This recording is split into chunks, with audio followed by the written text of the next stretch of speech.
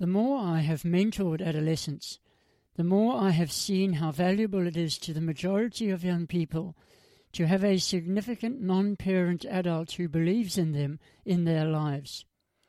Research actually suggests that young people need at least 3 significant adults in their lives as they journey through adolescence. There are a variety of reasons for this.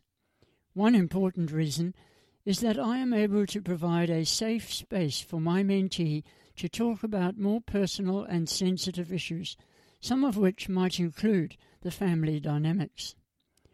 As I share thoughts, opinions, and ideas with young people, they are listening to my values as well as another adult's perspectives.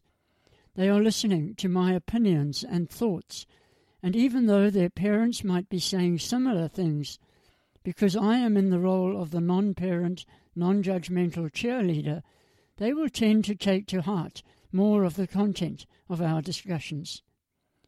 It is also important for me not to undermine my mentee's parents or carers, but to explore ways that my mentee will hear thinking that supports what their parents are sharing with them. Of course, where a family might not be functioning too well, I need to tread carefully with my words and keep reminding myself that one of the purposes of our mentoring journey is to equip my mentee with the skills and self-confidence to deal with all that the world throws at him or her.